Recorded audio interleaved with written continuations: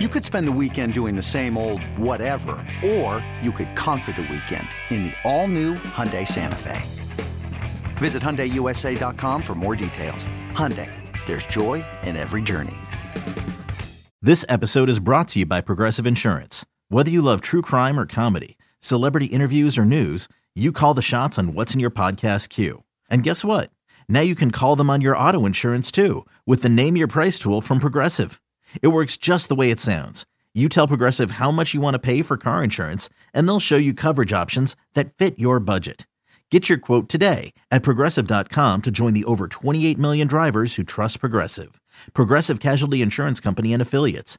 Price and coverage match limited by state law. This is the Daily Tip presented by BetMGM. Now, here's Chelsea Messenger and Michael Jenkins. The NFL will roll on, certainly with a heavy heart so far this week. And one of the things to keep an eye on is San Francisco, because all they do is sit out there out west and keep winning football games. And Chelsea, they're going to have a decision to make because they've won 10 straight. They look to make it 11. They're one of the favorites to win the Super Bowl. And you have to wonder, with Jimmy G getting healthy for the postseason, they will probably go back to him. But Brock Purdy's played really well. Yeah, and it's a good problem to have because look across the NFL and how many teams are dying to have this problem. So I think if it was me that was head coach of the Niners, I'd still stick with Jimmy Garoppolo because playoff experience, I think, is still invaluable. And Jimmy Garoppolo has it. He's played in the toughest of conditions. Last year, went to Lambeau in the snow and helped his team pick up a win over the top-seeded Packers and Aaron Rodgers, who was supposed to be, his last dance. So I think I'd stick with Jimmy Garoppolo here, but it's a good squad. And I think whoever is the quarterback is going to be primed for a good spot just because the team around him is so good. Yeah, you have to give full credit to Kyle Shanahan, too. I'm not the biggest fan of him personally because the guy doesn't like to answer questions and kind of goes off on his own tangent. But the fact of the matter is they started this season with Trey Lance, which seems like ages ago now. That didn't work out. Then they go to Jimmy G, and of course that didn't work out because of injury. So then they go to their backup plan, Jimmy G, who was potentially trade bait with the guy at some point with Trey Lance being the guy. Jimmy G comes in, performs well. Now he's out, and Brock Purdy is getting it done. So 3 different quarterbacks the Niners have found a way, a credit to Kyle Shanahan and that offense. Coming up in 5 minutes, a win and Green Bay is in. We preview Aaron Rodgers and the Packers hosting the Lions at Lambeau Field. Let's continue talking about Week 17 in the NFL with the Rams at the Seahawks on Sunday. The Seahawks are laying 6.5 points. The Seahawks are minus 300 on the money line. The Rams are plus 240, and the total set at 41.5. Not completely out of it. The Seahawks aren't. They need a win, but the Packers must also lose to the Lions for the Hawks to make the playoffs. 6.5 doesn't seem like much for a team playing for something against a really bad Rams team. Yeah, one would think, even though the Rams have really surprised some people, and I know it's been against some bad teams. The Rams put up, 51 against the Broncos? And I'll say one thing, didn't see that coming because at least the Broncos have a good defense. I don't know. This doesn't seem like a game that I really want to play. 6.5 seems very large, but this spread has gotten almost out of control. Opened at 3, all the way up to 6.5 now. But maybe the Seahawks are the play here, especially at home, especially when they do have something to play for. Looking at some of the trends for Seattle, they've not been a great team to bet on, just 1-6 against the number in their last 7 games. Maybe the tides turn here, but I don't think it's a team that I really want to trust with my hard-earned money and not at 6.5. Yeah, if I'm playing the Seahawks here, it's just because I'm outright fading the Rams, who have absolutely nothing to play for, while the Seahawks will be motivated, less than 7. I know Seattle is not the most trustworthy team, but in this spot, I think I might be tempted to lay that 6.5 because it's below that key number of 7. Let's get to those 49ers hosting the Cardinals this week, and the Niners are laying 13.5. The Niners minus 700 on the money line. The Cardinals are plus 500. Total set at 40 and a hook. Now, the Niners, not likely for this to happen, but there is a chance for them to get to number 1 seed. They have to beat the Cards, and then the Eagles have to lose to the Giants. The Eagles 14-point favorites over New York, and we don't know if the G-men are going to play all of their starters. So I would assume Philly wins that game. But still, like we were talking about, the fact that the Niners are in this position is a pretty big deal. Would you lay 13.5? I don't know, but if there's ever a team that maybe is worth backing here, maybe it's the Niners. They've been really good against the spread at home, 6-2 this year. And looking at the other side, and we look at the Cardinals, away from home, they've been all right. And I will say, usually that's the spot to play the Cardinals is away, as opposed to at home where they have a losing record against the spread. I don't know, Jenks. Some of these spreads look way too big. I think it's either Cardinals or nothing for me because at this point, when the spread is so big, it's not really logic because people are going to say, oh, well, the Niners are amazing. Yeah, it's built into the number. But when you're looking at a spread this large, I cannot make myself take the Niners laying 13.5, 14 points. It's either Cardinals or nothing. Yeah, I would just stay away from this one. Like I was saying, Jason Scott said, I don't even know what to do here. I mean, yeah, the Niners are favorites, big favorites for a reason. They're dominating right now, but 13.5, this has garbage time touchdown written all over it. And particularly if you get in a situation where it looks like you're not going to win, maybe you look up and you say, all right, well, the Eagles are dominating the Giants. Why are we risking our starters being out here? There's just so many different things that can happen in the final week of the season. Chargers at the Broncos. Chargers laying 3 points. Chargers are minus 175 on the money line. The Broncos plus 145. The total set at 40.5.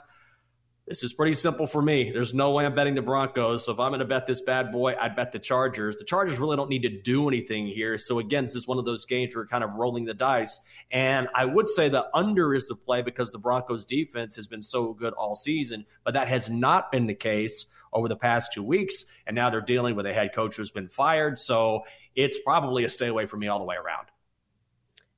Doesn't this number seem a little short for a Chargers team that's pretty good? And we see some circus catches from Mike Williams. And plus, the Chargers have been pretty good at covering numbers, especially away from home. 6-2 ATS away from home. Looking at Denver, they have not been good at covering numbers overall. And also at home, where they're just 3-4 ATS. Don't want to trust Denver, especially when it's only 3. I know usually when you see a home dog, especially in an environment that is especially raucous, but still, I think I'm riding with the Chargers here. This number seems a little short for me, but I do think it's Chargers for me here.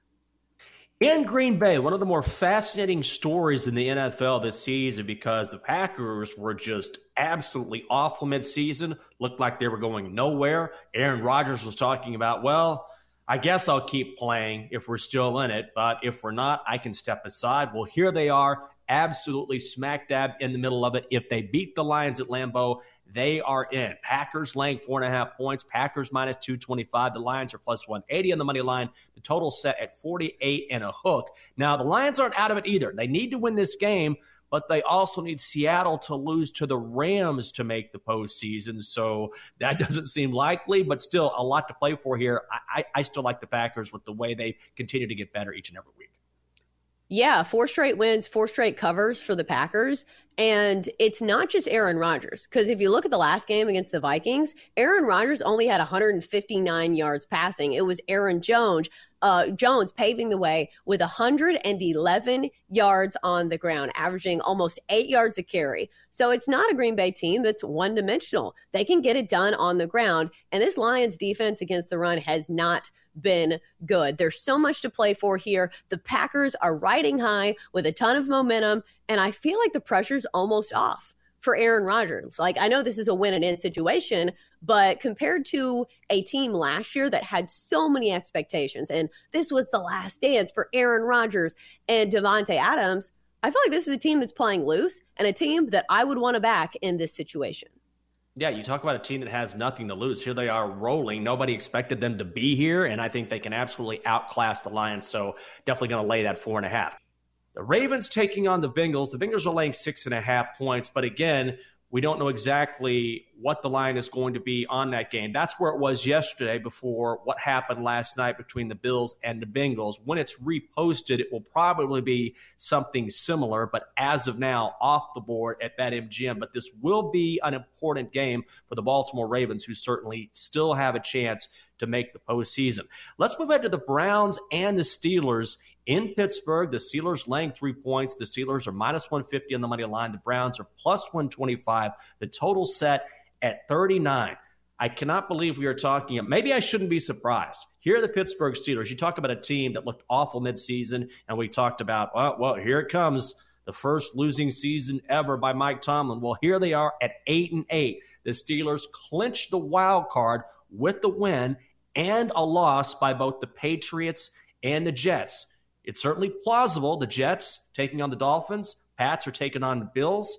But first and foremost, Pittsburgh needs to take care of business. The Browns really aren't playing for anything. I'd lay the 3 with Pittsburgh. I think so, too. I think you see the way that the guys play for Mike Tomlin. You saw it last game, and he looked so confident going into that game. It's not even a matter of the guys on the field. I think I'm always tempted to take the points when it comes to divisional dogs in the AFC North. But you look at the trends here, and the Browns have not been great against the Steelers. The Steelers 2-1 ATS over their last 3 games against the Browns. I think the Steelers at home here, trying to secure a lot of things, and most notably a winning season for their head coach, Mike Tomlin. I think I'd roll with the Steelers here.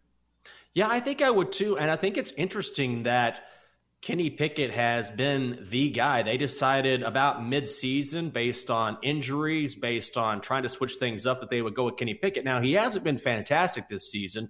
Only 6 touchdowns, 9 picks. But over his last 5 games, 3 touchdowns, 1 interception, he's not throwing for a ton of yardage, but what he is doing a better job of is holding onto the football. So maybe he's the quarterback of the future for these guys.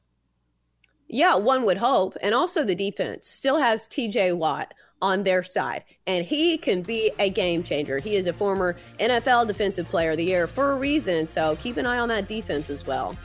They have certainly been different since he has been back in the lineup after injury. For more, listen to the Daily Tip presented by BetMGM. Weekday mornings from 6 to 9 Eastern on the BetQL network, the Odyssey app, or wherever you get your podcasts.